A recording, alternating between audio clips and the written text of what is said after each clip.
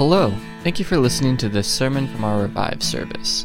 We hope it helps you learn more about God and allow you to grow closer to Him and in your faith. If you would, take your Bibles and you can turn to the book of Romans, if you would. Children are dismissed for Children's Church. Enjoy, have a great time.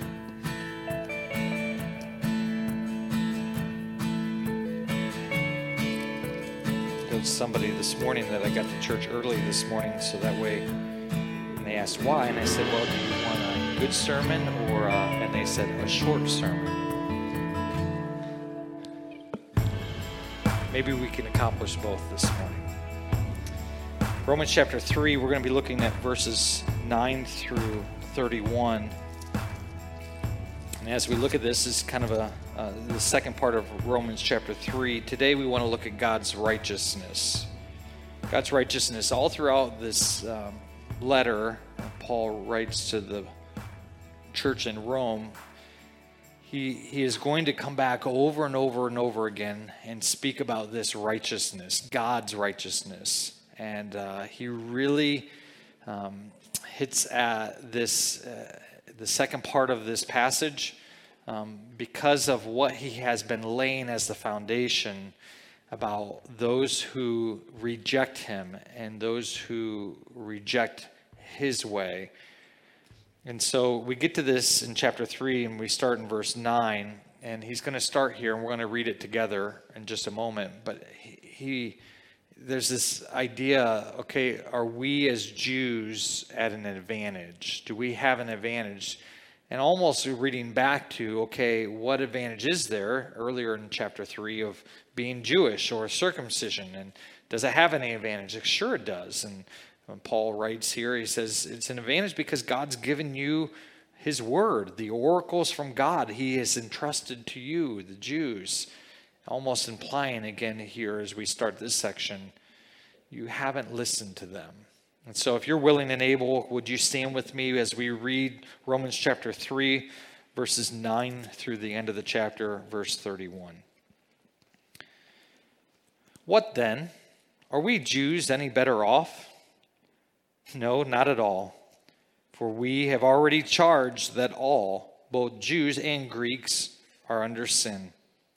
As it is written, none is righteous, no, not one. No one understands. No one seeks for God.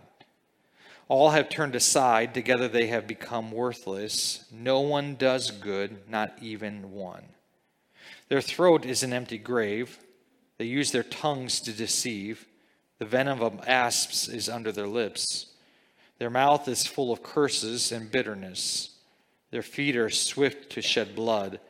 And their paths are in ruin and misery, and the way of peace they have not known. There is no fear of God before their eyes. Now we know that whatever the law says, it speaks to those who are under the law, so that every mouth may be stopped, and the whole world may be held accountable to God. For by works of the law, no human being will be justified in his sight, since through the law comes knowledge of sin. But now the righteousness of God has been manifested apart from the law, although the law and prophets bear witness to it. Excuse me. For the righteousness of God through faith in Jesus Christ for all who believe. For there is no distinction, for all have sinned and fall short of the glory of God, and are justified by his grace as a gift through the redemption that is in Christ Jesus, whom God put forward as a propitiation by his blood to be received by faith. This was to show God's righteousness, because in his divine forbearance he had passed over former sins. It was to show his righteousness at the present time, so that he might be just and the justifier of the one who has faith in Jesus.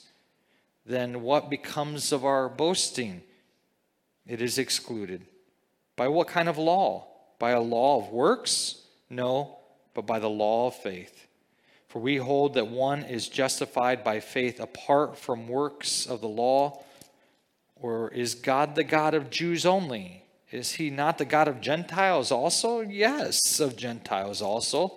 Since God is one, who will justify the circumcised by faith and the uncircumcised through faith. Do we then overthrow the law by this faith? By no means. On the contrary, we uphold the law. Would you pray with me?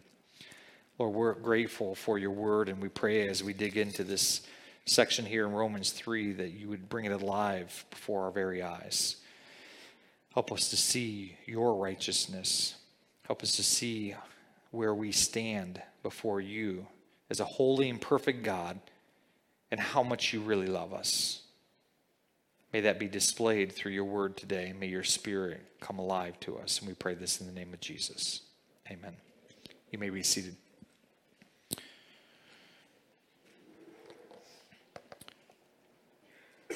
So he begins and says, hey, do we Jews have an advantage?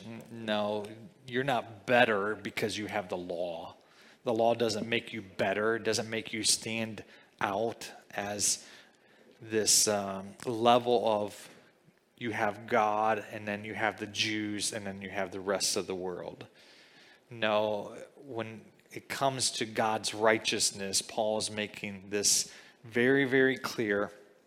He has already shared with us in chapter 1 about the Gentile nations and where they stand.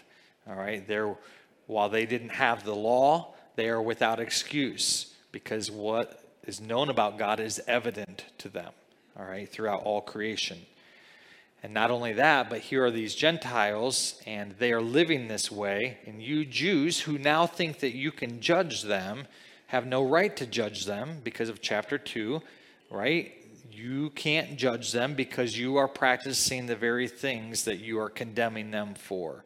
And then we come to chapter 3, and the beginning part of that. What advantage is the Jew or the circumcised, the circumcision? And Paul very clearly says it's not because you have this name, this title that makes you righteous or right in God's eye. It's not even this circumcision, this outward expression that could be done in faith or not with faith. This doesn't make you right with God. And so it comes to this next section now, then what is being Jewish? Do we not have favor with God? Aren't we God's chosen people? And Paul lists the Old Testament to make an emphatic statement here. Paul isn't going to just use his words, which are what we have here, are empowered by the Spirit of God. They are ordained for us to have. They are the Bible. Amen? But Paul isn't going to use his arguments. He's actually going to point them back. And I want to read to you, they won't be on the screen, but I want to read to you where Paul takes his Jewish audience, okay? In the beginning part of this, in chapter 3, verses 10 through 12 says, there is none righteous, not even one. There is none who understands. There are none who seeks for God. All have turned aside. Together they have become useless. There is none who does good. There's not even one. Psalm 14, verses 1 through 3 says this, the fool has said in his heart, there is no God. They are corrupt. They have committed abominable deeds. There is no one who does good. For the Lord has looked down from heaven upon the sons of men to see if there are any who understand, who seek after God. They have all turned aside. Together they have become corrupt.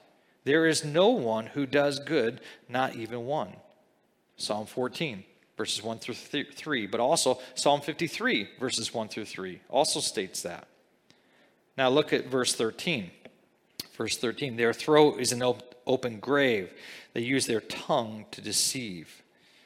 Well, you look at Psalm 5, verse 9. There is nothing reliable in what they say. Their inward part is destruction itself. Their throat is an open grave. They flatter with their tongue. The rest of verse 13, the venom of asps is under their lips. Psalm 140, verse 3. They sharpen their tongues as a serpent. Poison of a viper is under their lips. Look at verse 14. Their mouth is full of curses and bitterness. Psalm 10, verse 7 says, his mouth is full of curses and deceit and oppression. Under his tongue is mischief and wickedness. And then verses 15 through 17. Their feet are swift to shed blood, and their paths are ruin and misery, and the way of peace they have not known. Isaiah 59, verses 7 through 8. Their feet run to evil, and they hasten to shed innocent blood. Their thoughts are thoughts of iniquity. Devastation and destruction are in their highways. They do not know the way of peace, and there is no justice in their tracks. They have made their paths crooked. Whoever treads on them does not know peace. And then verse 18. There is no fear of God before their eyes. Psalm 36, verse 1. Transgression speaks to the ungodly within his heart. There is no fear of God before their eyes. Interesting, as we look at this, Paul's emphasis for what his point he's trying to make. And ultimately it is this: all of you are sinners. All of you. And he goes on to say in verse 19, now we know that whatever the law says, it speaks to those who are under the law. So what's Paul doing? Well, he just used the law, did he not? He just used the Psalms, psalmist David, and a lot of these where they would have followed religiously what David would have said. He's their father. He's their great king. And there's going to be one who's going to follow after him and who's going to rule on the throne over them again, just like King David. Those were the good old days. And so here, Paul is using David's words to incriminate them and say, hey, those who have the law would have lived under the law. See, you have been given these words and you failed to live under them. Thus, the description that I've just told you, that's you. So that every mouth may be stopped. Look at that in verse 19. Isn't that awesome? The whole world may be held accountable to God. Not just the Jews, but every person. Because it shows not only the fall of man, but it shows the righteousness of God. That God is always right. We're going to get into that in just a minute. Verse 20, it says, for the works of the law, no human being will be justified in his sight. For by the works of the law, no human being will be justified in his sight, since through the law comes knowledge of sin. So Paul's stating, the law has been given, and it's been given so that you may know, right? You may know what is sin. If you know what sin is, you're practicing it, don't think that you don't know it. It's like being caught by your parent after they told you not to do it. I told you not to do that. Well, I didn't hear you. Right? You ever use that excuse? I didn't really hear you, Dad. Now, we wouldn't say Mom today, Mother's Day. We don't want to throw her under the bus. Mom told you, right? We come up with these excuses, and ultimately Paul is trying to say, you've heard it. All right, you know it. You know what's wrong because God's given it to you through the law. Now, I want to back up the early part of that verse, verse 20. It says, for by the works of the law, no human being will be justified in his sight. Here's a term, justified. And ultimately, it's a legal term, all right? And so when we look at this, I just want to talk through this a little bit because it's critical to where we're going through the rest of this passage and what Paul's argument will be. It's the legal standing, all right? Ultimately, he's telling them that they're guilty in the court of law, all right? There's a story about an older couple. And this story of this older couple, as they have been paying rent for several months, they get behind and they're no longer able to pay rent. And so their landlord brings them to court, and they owe $150, all right, in back rent. And so they come to court, and ultimately, as they come to court, the account is given from the landlord and his lawyers, his attorneys, and they say, hey, we have given a shelter, we've given a home for these people to stay in, and they've agreed that they would pay us this amount and they haven't kept their word. They have not been able to pay us. We are due that. That's what we agreed upon. That's the standard.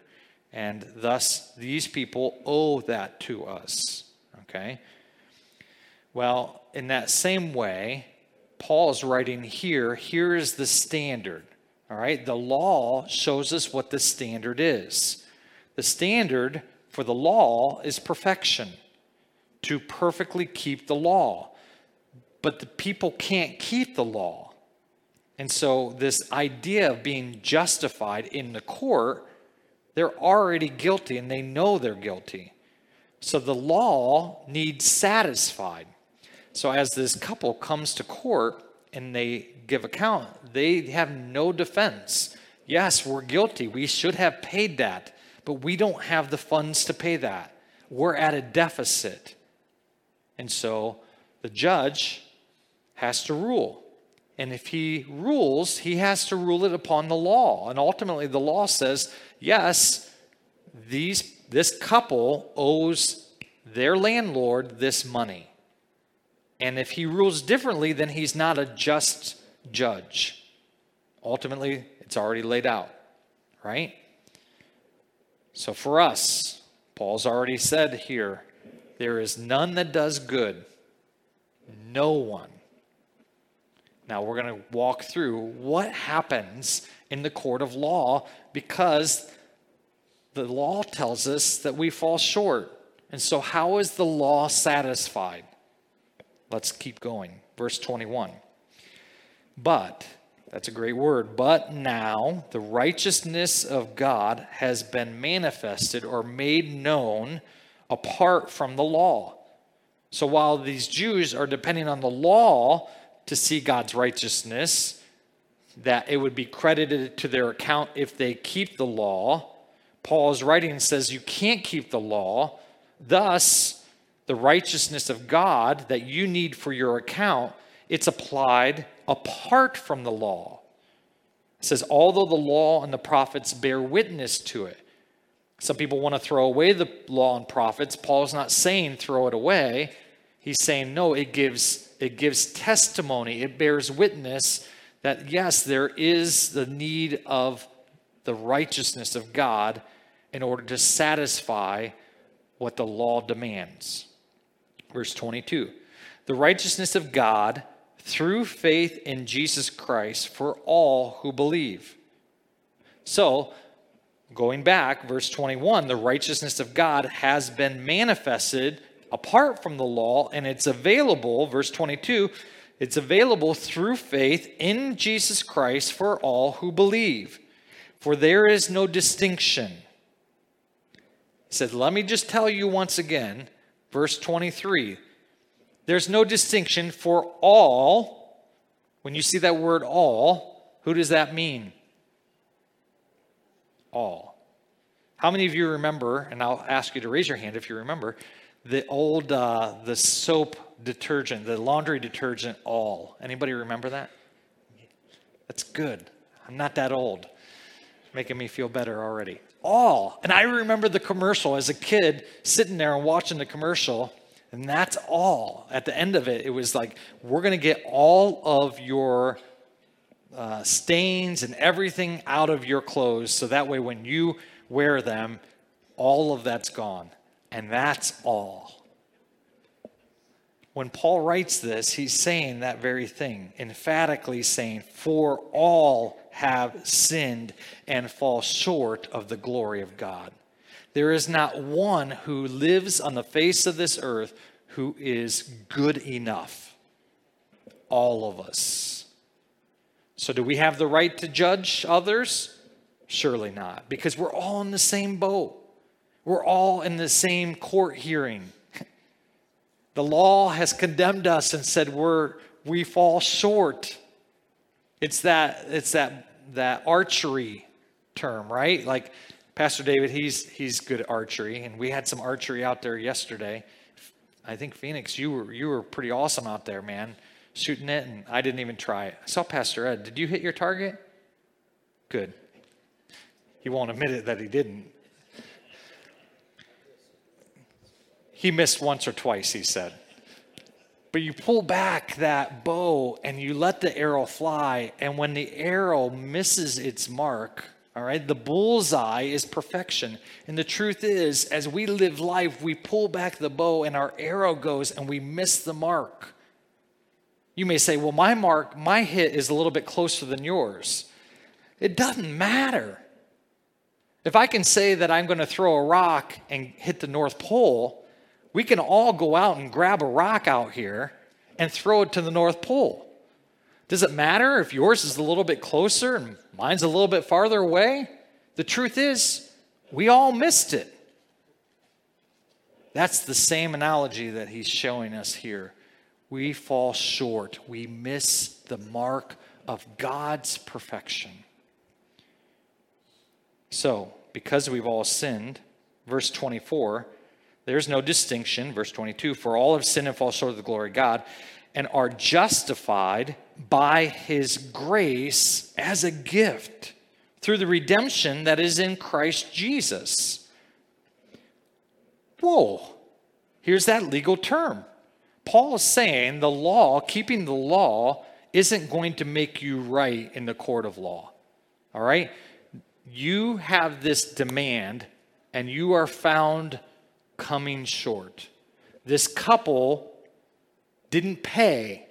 They were in demand of $150 that they owed.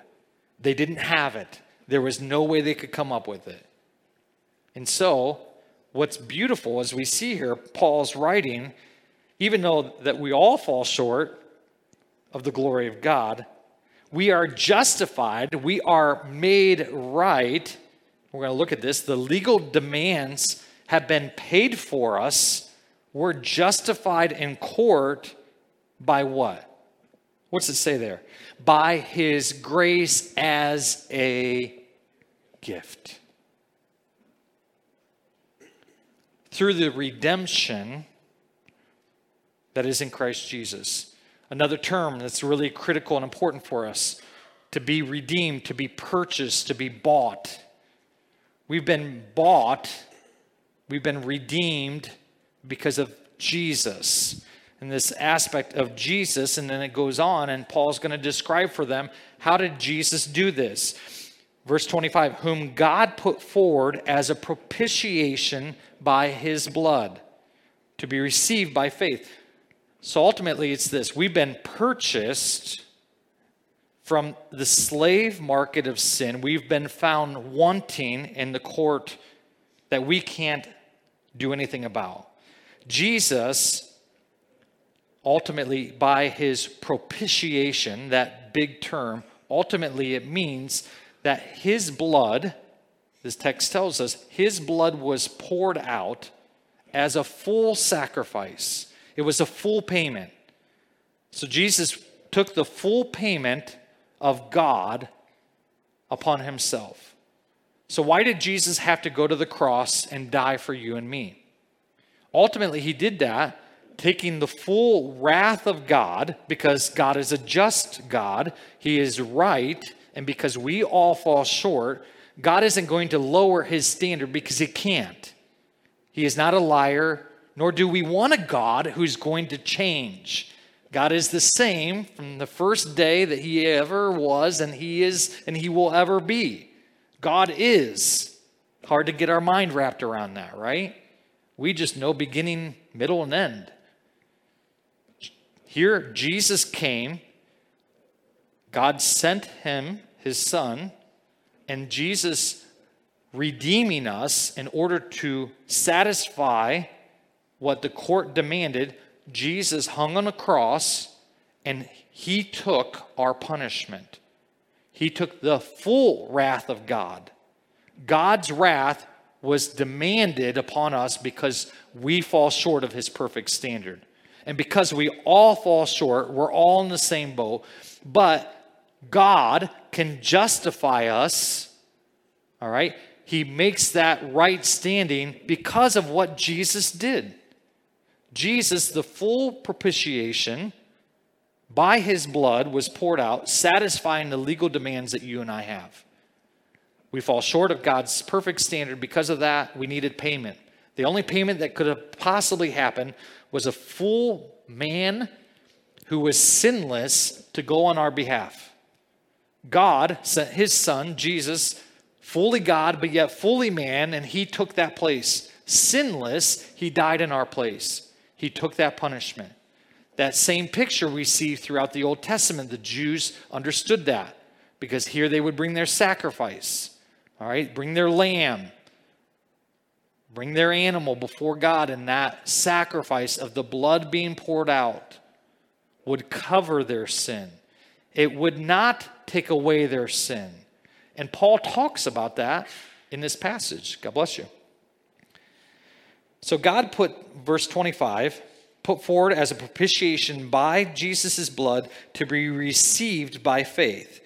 This was to show God's righteousness because in his divine forbearance, he had passed over former sins. Meaning, what happened to those who sinned before Jesus came?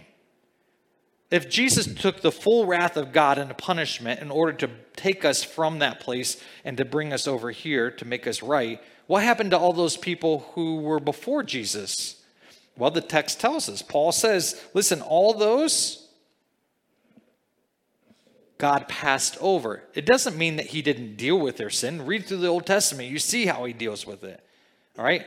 But the full wrath of God was poured out upon Jesus for those who were before Jesus and for those who were after he died, who placed their faith in him. It did this, why? Verse 26. It was to show his righteousness at the present time, so that he might be just and the justifier of the one who has faith in Jesus. We walked through a whole series of characters of faith. And ultimately, it was their hope of the coming Messiah who would free them from their sin, who they placed their faith in God that God would deliver them. Did God fulfill that? No, God had not yet fulfilled that, but they looked forward, waiting for that to come. Jesus comes, taking the full wrath of God upon himself, paying that penalty that was due, not only for those current, but then all of those Old Testament saints who God had passed over their sins for a period of time, not lowering the standard, but as Paul says, no, because he is just, and he is the justifier of those who will place their faith in him. Showing that here, God still was providing. It was in the right time that Christ came. And so Christ is sufficient to forgive, even his sacrifice was sufficient even to pay the penalty of those Old Testament saints and the New Testament saints as well.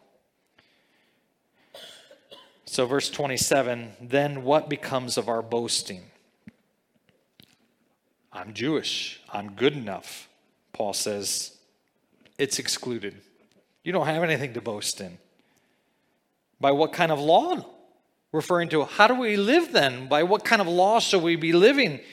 By a law of works? No, but by the law of faith. For we hold that one is justified by faith apart from the works of the law. So going back to the courtroom, here we are all found guilty and want. The law needs to be satisfied. And ultimately, here is Jesus, the propitiation by his blood. He satisfies what the law needs and demands. The paid legal demand of the law, Jesus covers for you and for me. And so Paul writes here, ultimately, that we are justified by faith apart from the works of the law. It's not our works. It's not what we do. It's by believing and receiving that gift. That older couple, as they stand in the courtroom, they deserve punishment because they haven't paid what was owed. Ultimately, the story goes that the judge, knowing that they were guilty, he recesses back into his office and pulls out $150 of his own money, and he comes and he brings it to the landlord and says, here, their demands have been paid. They're free to go. That's what Jesus did for us. We can't earn a right standing with a just God. So God's righteousness, how do we get it? Do we get it because we're a Jew or a Gentile? Paul finishes this. Is God the God of Jews only? No, he's the God of Gentiles too. He says, verse 31, do we then overthrow the law by this faith? By no means. On the contrary, we uphold it. All right.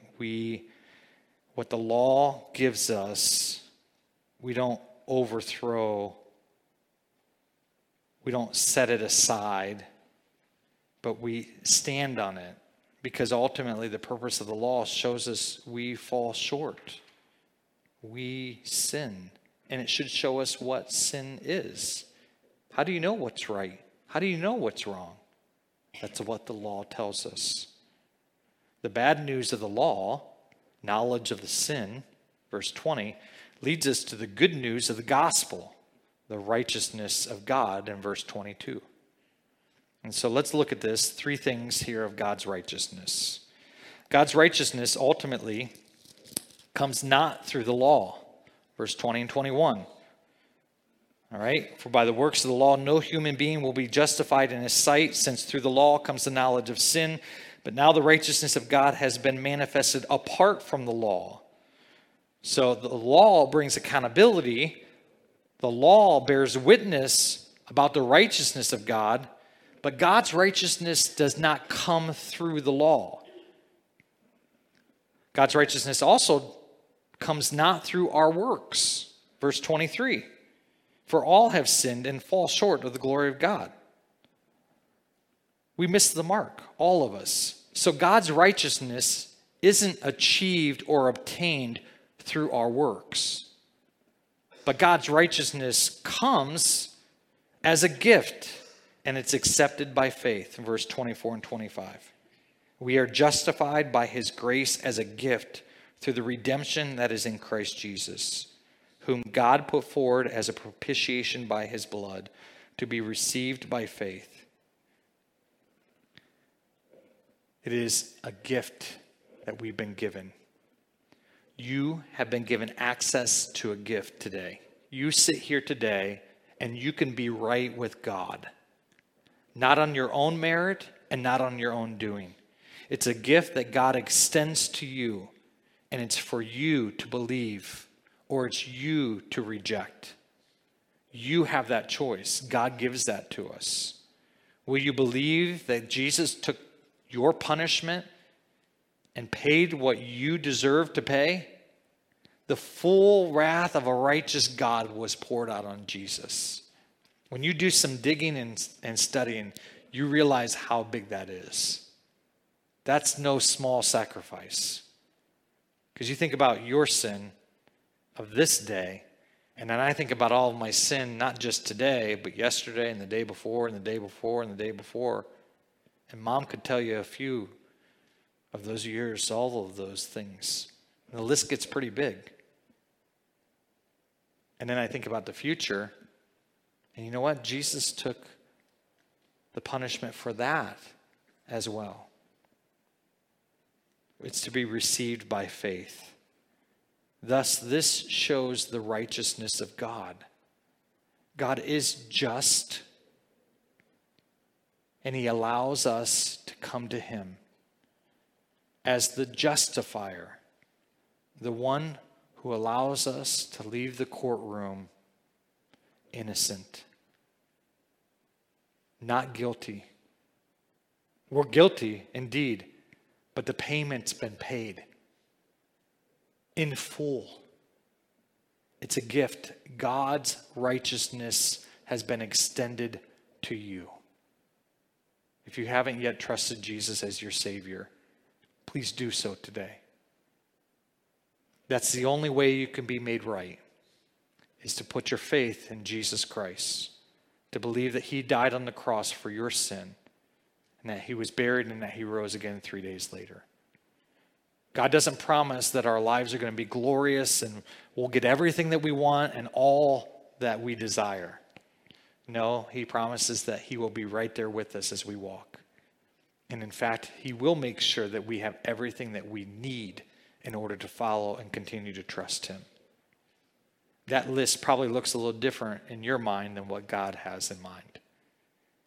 But I will tell you, there's nothing that compares to the peace of God, because it surpasses all of our understanding. For those of you who have placed your faith in Jesus, how are you living today? How are you walking today? What's your faith show? Go to the text. See where we were. Be reminded of how bad off we were. And thank God for the gift that he's given you. And live life that way. Would you pray with me? Lord, thank you for your goodness.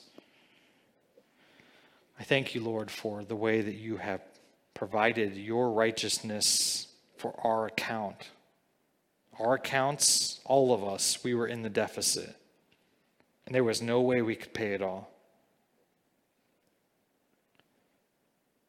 When we believe and trust that Jesus fully paid our account, we see the gift that it is.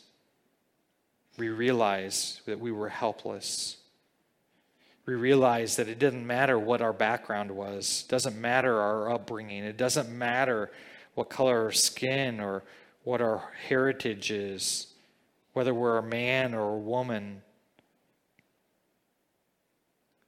Lord, we're all found in want because we fall short of your perfect standard, and yet, Lord, you've given us a great gift, and you've given it to the world. I wonder if there are some here today listening who have not yet given their life to Jesus. If that's you, would you give your heart to Jesus? Would you ask him to forgive you of your sin and make you right in his standing? So that not only you can be forgiven of your sin, but that you can enjoy an eternal home with him, an eternal relationship with him. Starting now here on earth, on this fallen earth and world, but yet, Lord, enjoying the perfect world one day to come, heaven, with you, face to face. We would look forward to that day, Lord, and I pray that you would help us to live faithfully, to live obediently, not trying to achieve your righteousness. We can't do that. But Lord, we seek you and your righteousness. We seek your kingdom first, and not add other things to it. You tell us to place our faith in you and seek your way of life, your way of living. What you demand from us is easy and light. You've gone before us. Jesus has set the example, and we're to follow. Help us to be obedient. Help us to make good choices, understanding again the sacrifice that was made on our account so that we can eternally enjoy you. We owe you our lives, Lord. Help us to live that way with a mindset and a heart set of gratitude.